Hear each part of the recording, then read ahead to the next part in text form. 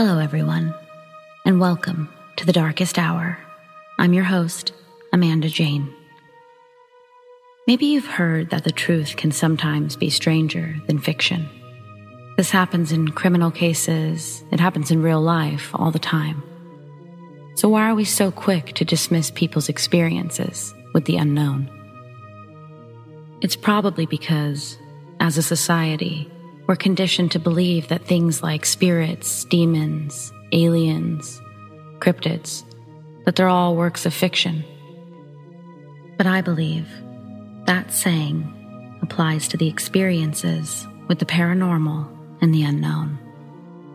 You see, time and time again, people discuss their opinions on these matters.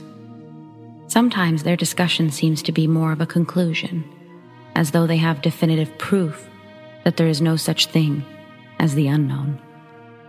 However, their conclusions do not always include the whole experience. They tell us to chalk it up to this factor or that factor, but they miss key details that, if included, would eradicate their explanation. The reality is that we do not know everything. And why limit ourselves to exploring only the things that we understand entirely?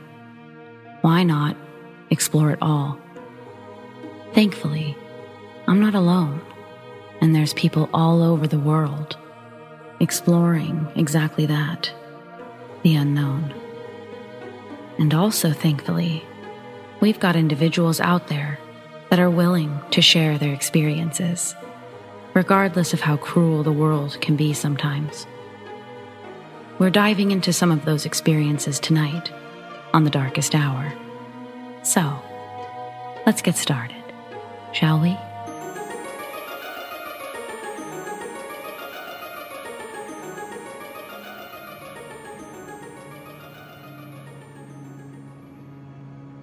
When I was 8, I attended my younger brother's exorcism. He was 6, and there was a patch in our childhood where he was experiencing vivid night terrors. He would often explain these night terrors to me in whispers after waking up from them on the lower bunk and climbing up to mine. So often that my second grade teacher noticed how tired I was in class and kept me in one day from recess to ask about my recent exhaustion for academics. Believing I was telling a simple, annoying little brother story, I told her about my slumbers, constant interruptions, waking up in the middle of the night so my annoying little brother can tell me about his scary nightmares. She immediately started asking the uncomfortable, "This may be a CPS phone call," questions, which I replied, "What? No, nobody at our house is diddling us."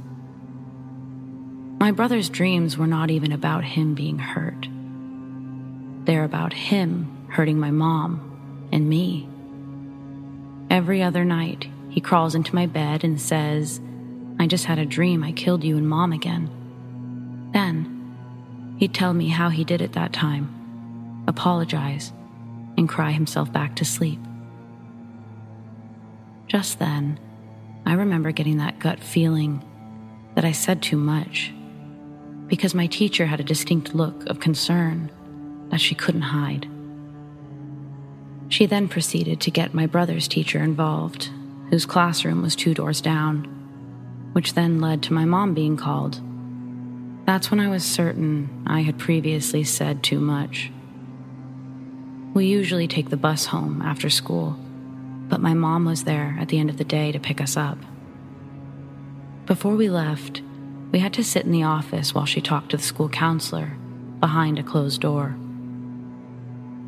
The school didn't offer my mom any helpful advice on how to combat the situation, and when we got in the car, she questioned my brother more on his night terrors.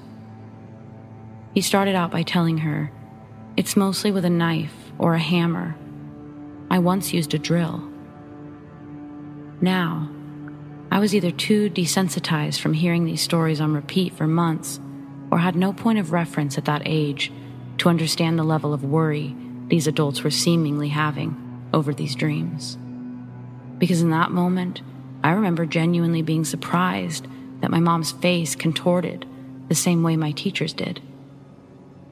When he continued, my brother described scenes where he's not alone while committing the acts, and someone is in the room with him, watching from the corner. My mom asks if it's his brother, me, watching from the corner. Immediately he says no, almost in a tone defensive of my character, and replies, "Dylan always dies first. Then I go to your room." I watch my brother's eyes well up with tears, and he starts to sob while asking my mom if she's mad. She tells him no, and then does the only thing a parent can do in that moment: consoles her crying child. In 1993, my mom was a single mother with 2 young children living in a small apartment. All of our family is from out of state. We moved to escape an abusive father that she didn't want us to know. With no outlet to turn to for answers, she sought help from our local church.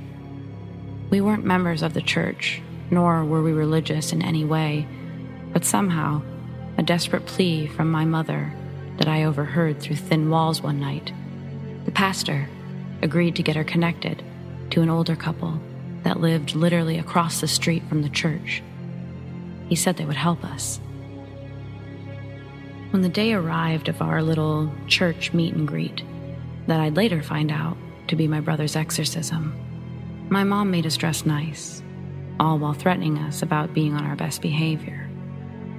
We arrived and walked up the stairs of an old wooden house until we were greeted by 2 wrinkled smiles. We walked in, and I noticed the whole house was dark. Every light was off, and every shade drawn. The only illumination was coming from the brief instant of us opening the door to enter, and the soft glow from the sun behind the dark, closed curtains. The front door we entered from leads to their living room, and from there we were sat on a long couch. My brother sat in between my mom and I, and the old couple sat on chairs opposite of us, but more huddled toward the middle to where my brother was. They ask us if we know any Christian songs that we can quietly sing together with our eyes closed. A hard couple seconds of silence pass before my mom saves us from looking like complete godless heathens, quickly suggesting he's got the whole world in his hands. My brother and I join in, and we quietly begin singing the only lyrics we know of the only religious song we know, while the old man reminds us to keep our eyes closed and to focus on the Holy Spirit when singing. The couple then begin to mumble and chant in tongues, while leaning in and placing their hands on my brother's shoulders. It feels like at least 10 minutes of this go by until the old man starts to shake my brother harder. The old woman pulls out of her tongue speaking for a moment to remind us to stay focused on the holy word before turning back and starting to shout indistinguishable words at my brother. The old man gets up, knocking the chair back that he was sitting on, and shouts, "I found you, demon. Leave this child," and begins to quote scripture while shaking my brother progressively harder. I only knew this by piecing together sounds of the old man's voice getting closer and my brother's body bouncing harder off the couch that we were sitting on. From start to end, this event lasted, at most, an hour. My mom thanked them, and my brother stopped talking about his night terrors after that meeting. Either 1, because they cured him, or 2, because he didn't want to go through that again. One thing that I never told my mom or my brother is that I snuck a peek near the end of the session. I couldn't resist not knowing what all the movement was. I slowly opened up my right eye in a squint, and I saw what I thought to be true. The old man was violently shaking my brother. But as I watched, I swear I saw something tugging back on his jacket, pulling him towards the couch. Later, I attributed what I saw to an overstimulation of my mind during an event like that, because it was honestly too much to process as real. It's also easier to believe in an imagination being maxed out, rather than the thought of something really pulling back on my brother that night.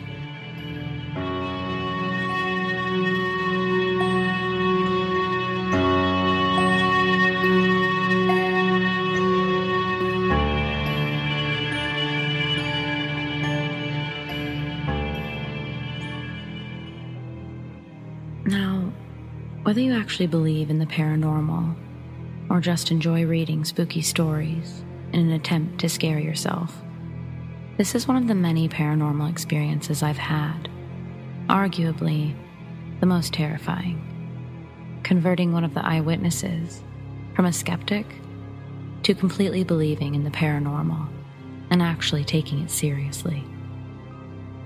My friends and I have always been quite fond of doing urbex exploring. For those of you who don't know what that is, it's when you go out and look for abandoned and derelict buildings to explore and photograph. We didn't go out searching for the haunted side of things. We just enjoyed the eeriness and also the beauty of old abandoned places. Living in Scotland, a lot of these abandoned places are normally surrounded by amazing scenery, from hills and mountains to thick forests and lush fields. So we'd always make a day out of it when we'd go exploring. One house in particular was our favorite, so much so that we had already visited a couple of times prior to this experience. Myself and two of my best friends, who we'll call C and B, decided to go back, but the condition of the place had declined quite rapidly since the last time we'd been there, and everything seemed very unstable, but we didn't let that stop us.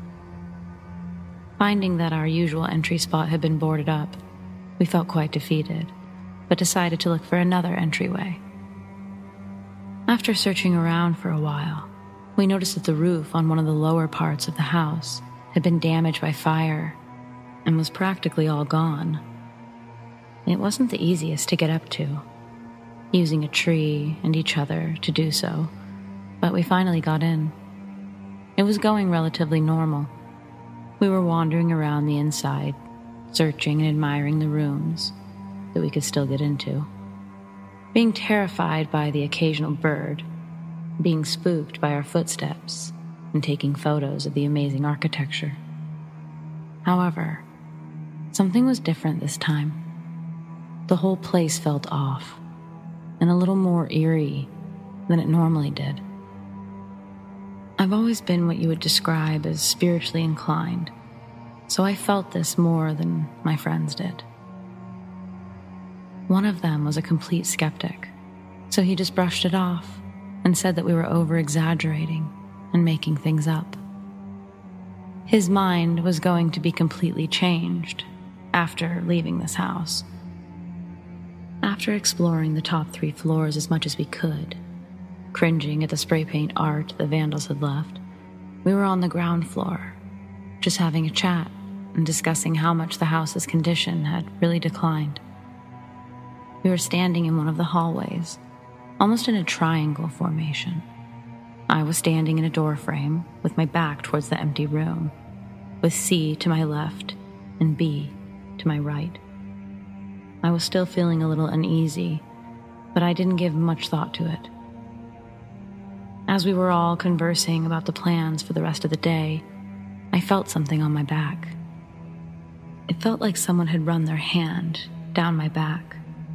From the base of my neck to the center of my back, I felt a firm, consistent pressure until the pressure tapered off down to the base of my back. It was over within seconds.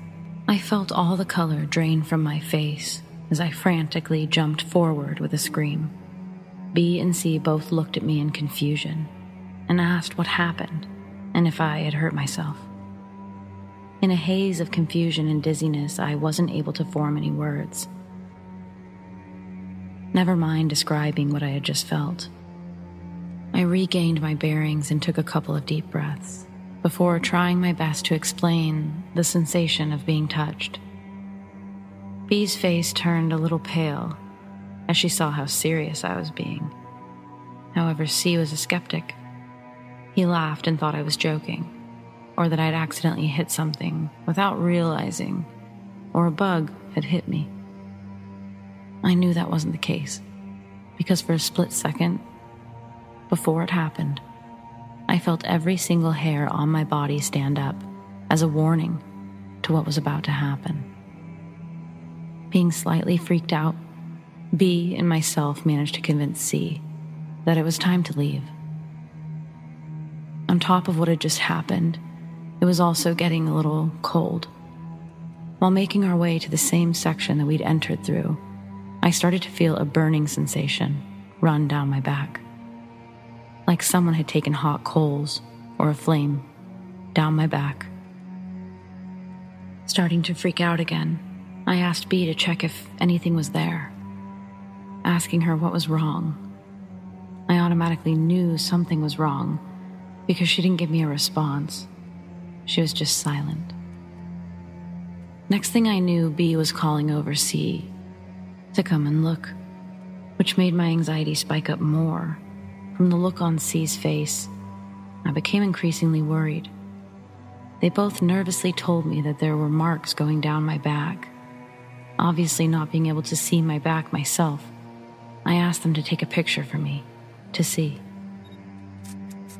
Looking at the photo, there were 3 distinctive scratches going down my back, exactly where I'd felt something or someone touching me. At first, C was convinced that I'd done it to myself or caught myself on something, but after examining the scratches more, he determined that that couldn't have been. The scratches went under my bra strap, which would have been impossible for me to do without them noticing. At this point, we were all trying to keep calm while internally freaking out. We tried to make our way out as quick as we could without injuring ourselves, climbing back over the wall of the house and through the hole where the roof used to be. We collectively walked a few feet away from the house and stopped to look back at it. Still trying to understand what had just happened, we all agreed that we'd go back to the car and never come back here. The walk back to the car, which took around 20 minutes, was relatively uneventful. Apart from a continuous uneasy feeling that we were being watched or followed and occasionally thinking we could hear footsteps behind us, it was actually quite peaceful, taking in the Scottish countryside. We got to the car, where we sat and had a smoke, still trying to completely calm ourselves down. It's safe to say that after that day, C took a lot of time to process the events, but undoubtedly became a believer. We swore to never come back to this house, but for some reason, we're always drawn back to it. It's like an urge to come back and visit, like an itch that you can't quite scratch. Maybe we're just drawn in by the eeriness or the mystery around that day, or maybe it's something more than that.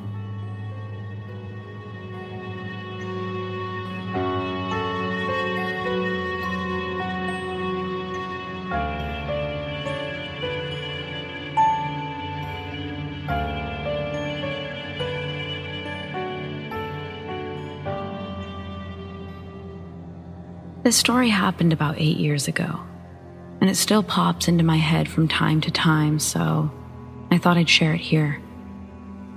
If you have experienced anything similar to what I'm about to tell you, please let me know.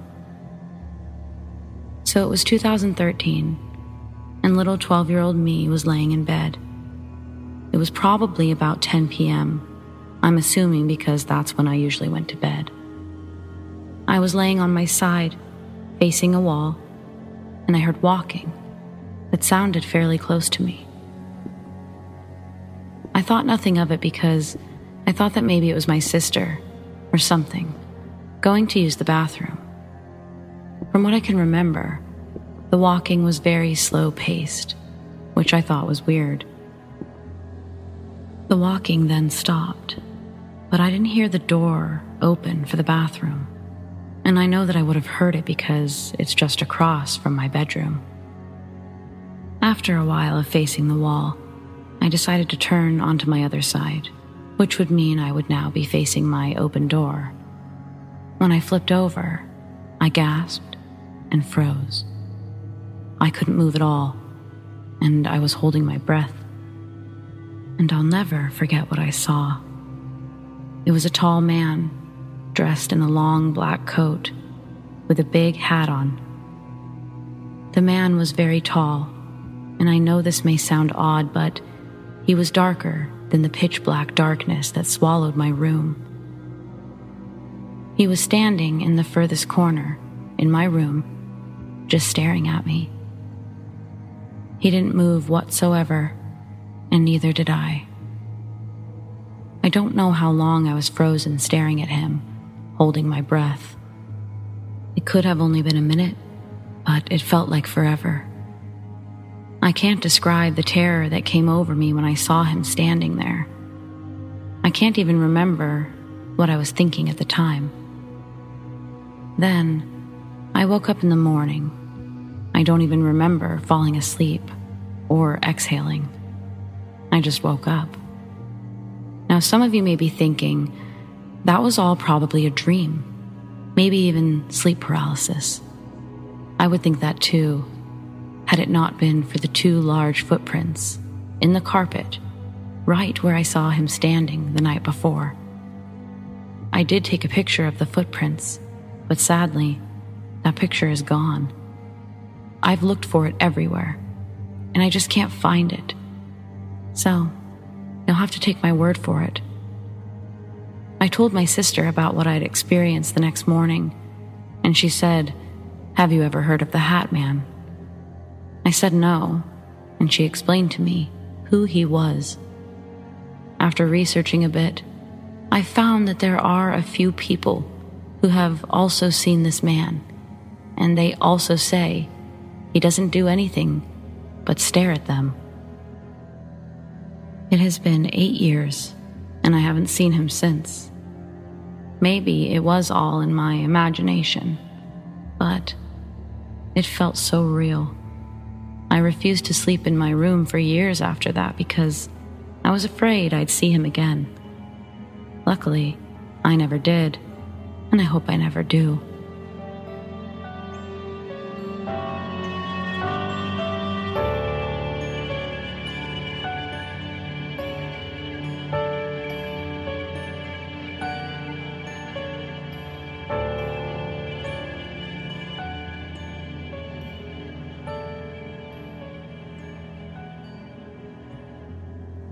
This is one of those things that I've never known exactly how to classify. Like, is it a paranormal ghost type thing?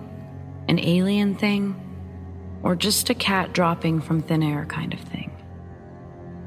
Sounds insane, but it's almost exactly what it sounds like. When I was 18, so almost 10 years ago, I'd moved out of my mom's house and was renting a small one-bedroom about 3 blocks away from her house. I would go back to her place often to look after my younger sister, and sometimes I'd even go over there just to eat up all of her food. One day, I showed up and was greeted by a smallish black kitty cat. It had a pink nose and a small white spot on its chest. As cute as this kitty was, I couldn't bring myself to do anything about this cuteness because I'm pretty allergic to cats. I called out to it, just saying hello, and kept walking into the house. I noticed that when I closed the door, it stayed outside, but it was scratching at the door. I didn't let the cat inside for numerous reasons, but I thought it was interesting how close it was to our house, to my mom's house. Enough time passes for me to make a tuna sandwich, and my sister comes running into the house, home from school, and in her arms is a cat, the same cat.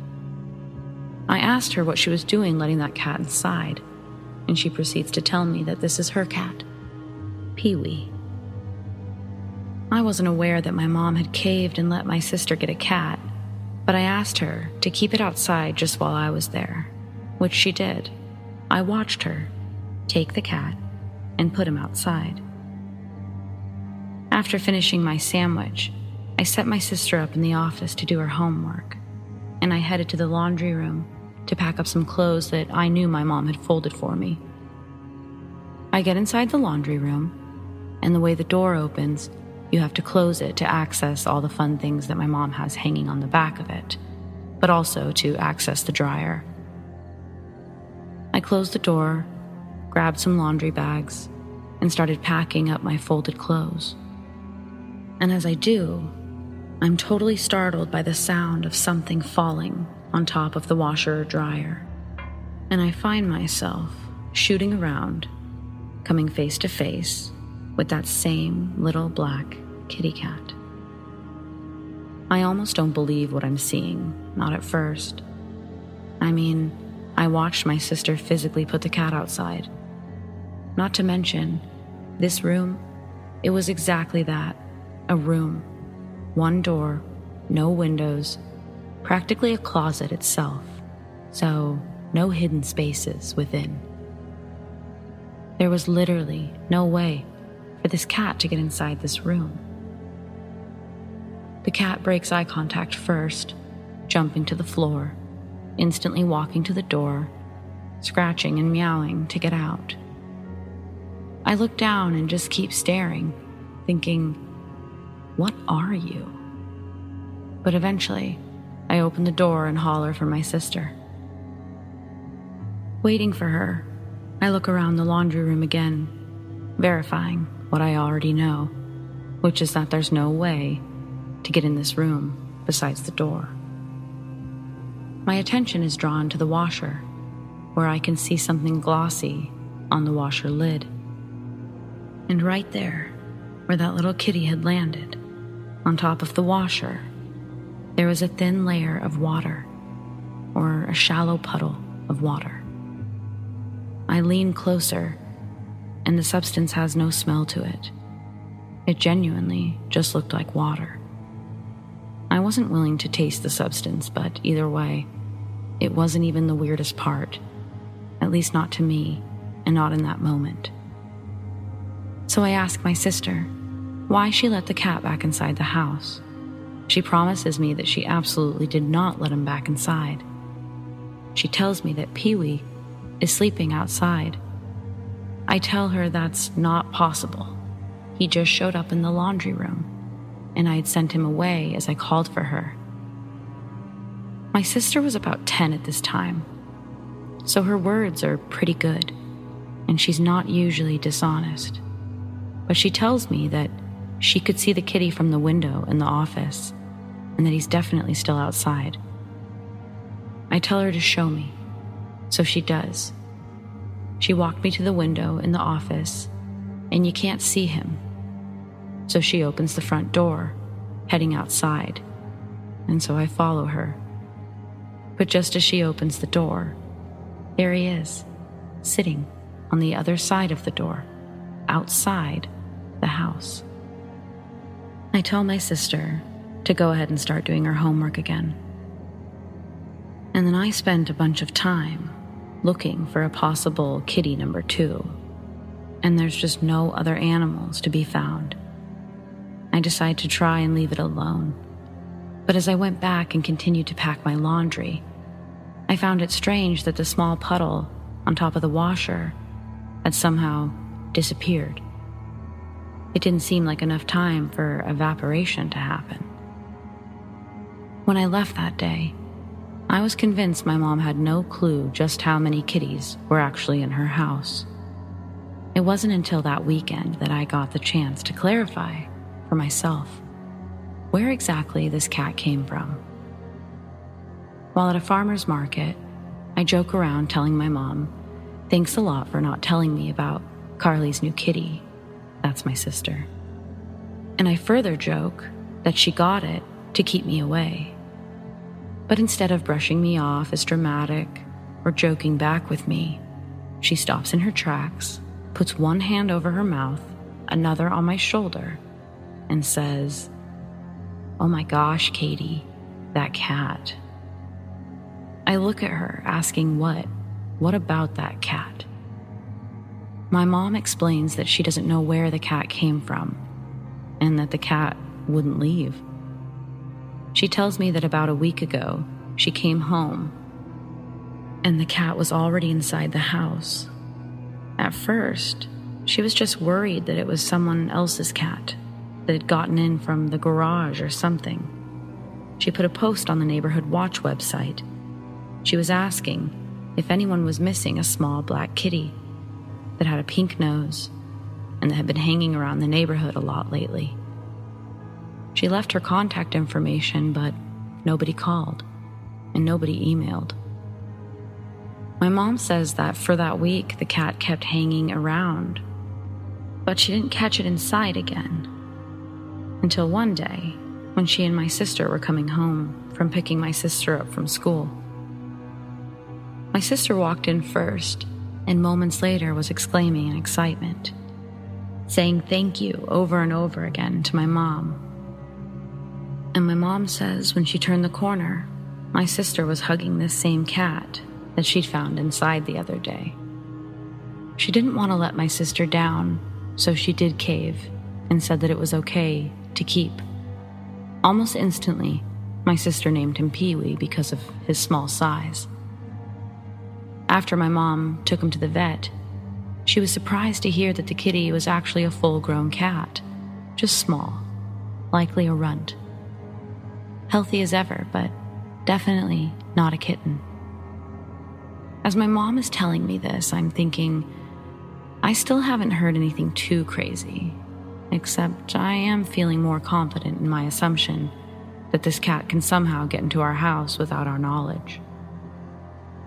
I'm considering telling her about my laundry room incident when she continues with her story, telling me something that just gave me chills instantly.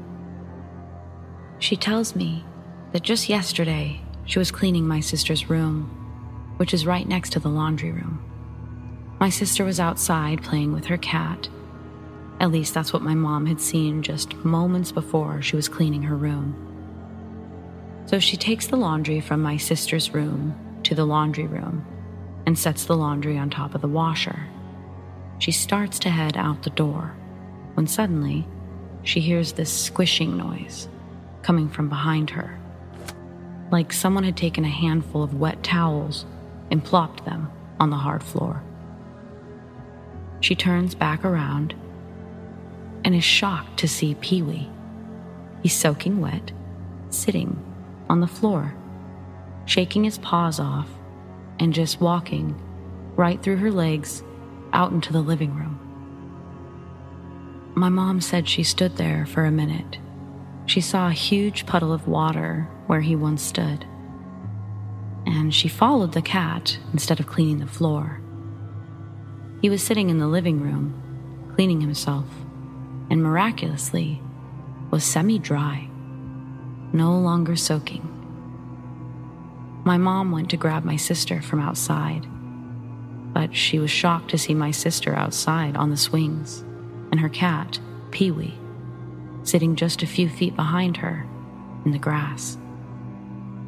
Turning back around to look at the cat inside the house, my mom is once again shocked, this time because the cat was no longer inside the house.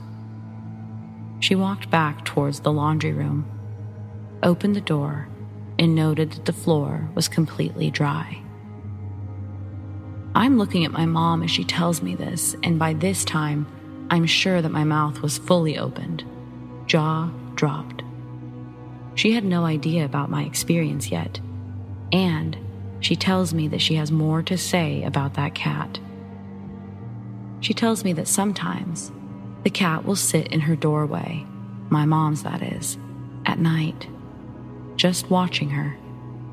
On occasion, she'll wake up and the cat will have gradually gotten closer to her as she sleeps. He doesn't ever get too close to my mom, other than randomly appearing in front of her. He does, however, love my sister and is almost possessive of her, for sure. He's always wherever she is, but yet also in other places at the same time. Naturally, I share my laundry room story with my mom, and we collectively freak out about this cat and/or our laundry room. For years, we kept our concerns about the cat to ourselves, and we never let my sister know that we were kind of scared of Pee-wee. When my sister turned 18, so 8 years ago, she saw her cat for the last time. Not because he'd knowingly passed, but Pee-wee just stopped showing up. Over the years, I've asked my sister about Pee-wee, and if she ever noticed anything weird about him. She told me that, oh yeah, she did. That she actually noticed a few strange things about her cat, but that she was never willing to tell my mom or me about them in fear that she'd have to get rid of him or something like that. For starters, she said that in her early years, she thought that he was magic because she would fall asleep with him in her arms, but then wake up to him scratching from the laundry room. She'd have to go and let him out. Oftentimes, he was wet. But as she put it, never for long. He would be dry within moments, and then back to snuggling. The other strange thing was that it was my sister's job to change his litter box. But she said oftentimes there wouldn't be anything in there to clean. Not too strange considering he was an outdoor cat, but strange in that there would literally be nothing to clean. The litter box itself, the litter, was completely emptied. I asked my sister why she never told our mom about that part. And again, she didn't want to lose the cat, but also said at age 10, she wasn't entirely sure this was weird.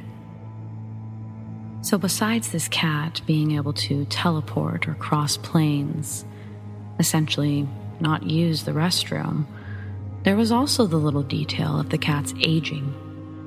Pee-wee was first brought to the vet, and they told my mom he was not a kitten, and that he was in fact over 6 years old. However, when my mom and sister moved 2 towns over, my mom started taking Pee-wee to a new vet.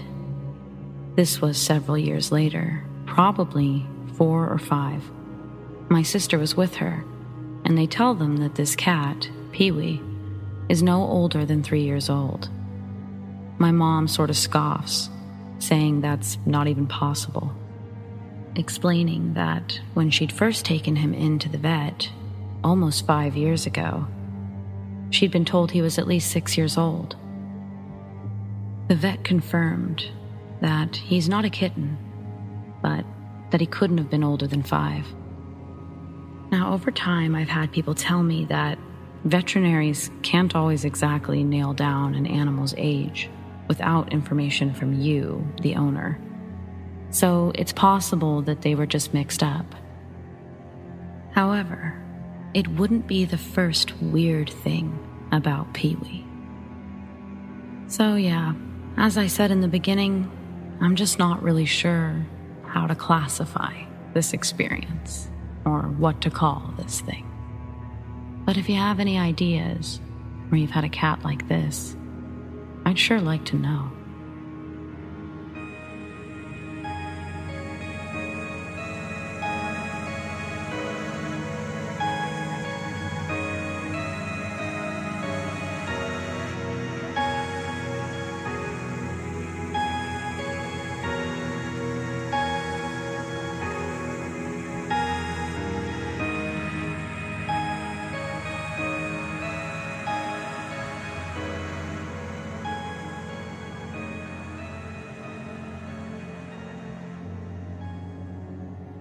Around the end of December last year, my husband and I were forced to move out of our old apartment into a new one. We were being shot at along with several of our neighbors. and we couldn't be in the environment any longer. So we moved into a historic district of our local downtown area. The place that we're renting now is a sixplex in an old historic house. The first night we moved in, we were pulling into the driveway and didn't have any curtains up. We looked up and both my husband and I saw what looked like a long black robe and a shadow walking through our living room, into the kitchen, and out the door. Of course, the door wasn't opened, but this entity walked through our house. We both saw it, continued to be able to see it, and watched it leave. We didn't really think anything of it. Since then, we've seen several other black shadows, tall ones, walking around our home. I've always been spiritually sensitive and have been able to see things since I can remember. My husband, however, is not used to it. I'm also not entirely sure that the shadows were tall, but they may have appeared tall because of the robe-like appearance of them.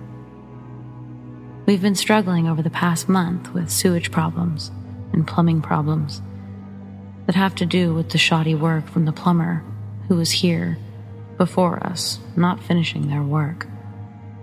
We haven't been able to use our kitchen or living room for the better part of a month and have been having to order takeout.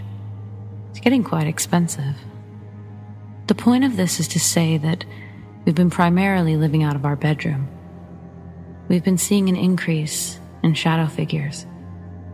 In the middle of a discussion the other day, I saw movement out of the corner of my eye, and when I turned, I saw what looked like pitch black fingers on the door and a sort of upper body sticking out from the bedroom door. It reacted almost as though it saw me seeing it and quickly moved out of my sight toward the living room. I audibly said, "I see you," just to clarify that I could in fact see it.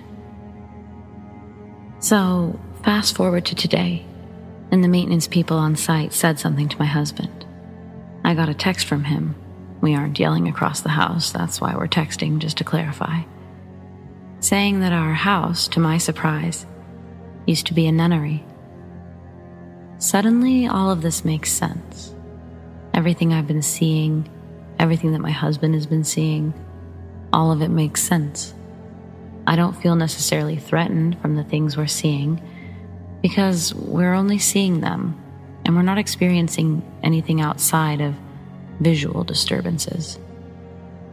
But I thought that it was worth pointing out and bringing to the community. I'm a big proponent of learning something new every day, and this is a perfect example.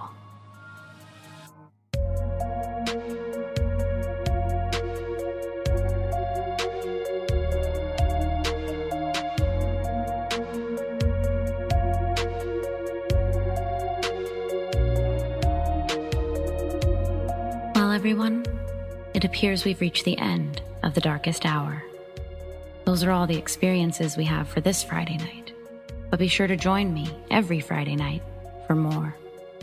I want to give a huge thank you to everyone who shared their stories, and of course, to all of you for listening. If you like The Darkest Hour and you never want it to end, be sure to hit that subscribe button and tell all your friends. Do you have stories like these? I'd love to share them. Send them to me, Amanda, darkesthour@gmail.com, and check out our subreddit, The Darkest Hour YT. Stay spooky.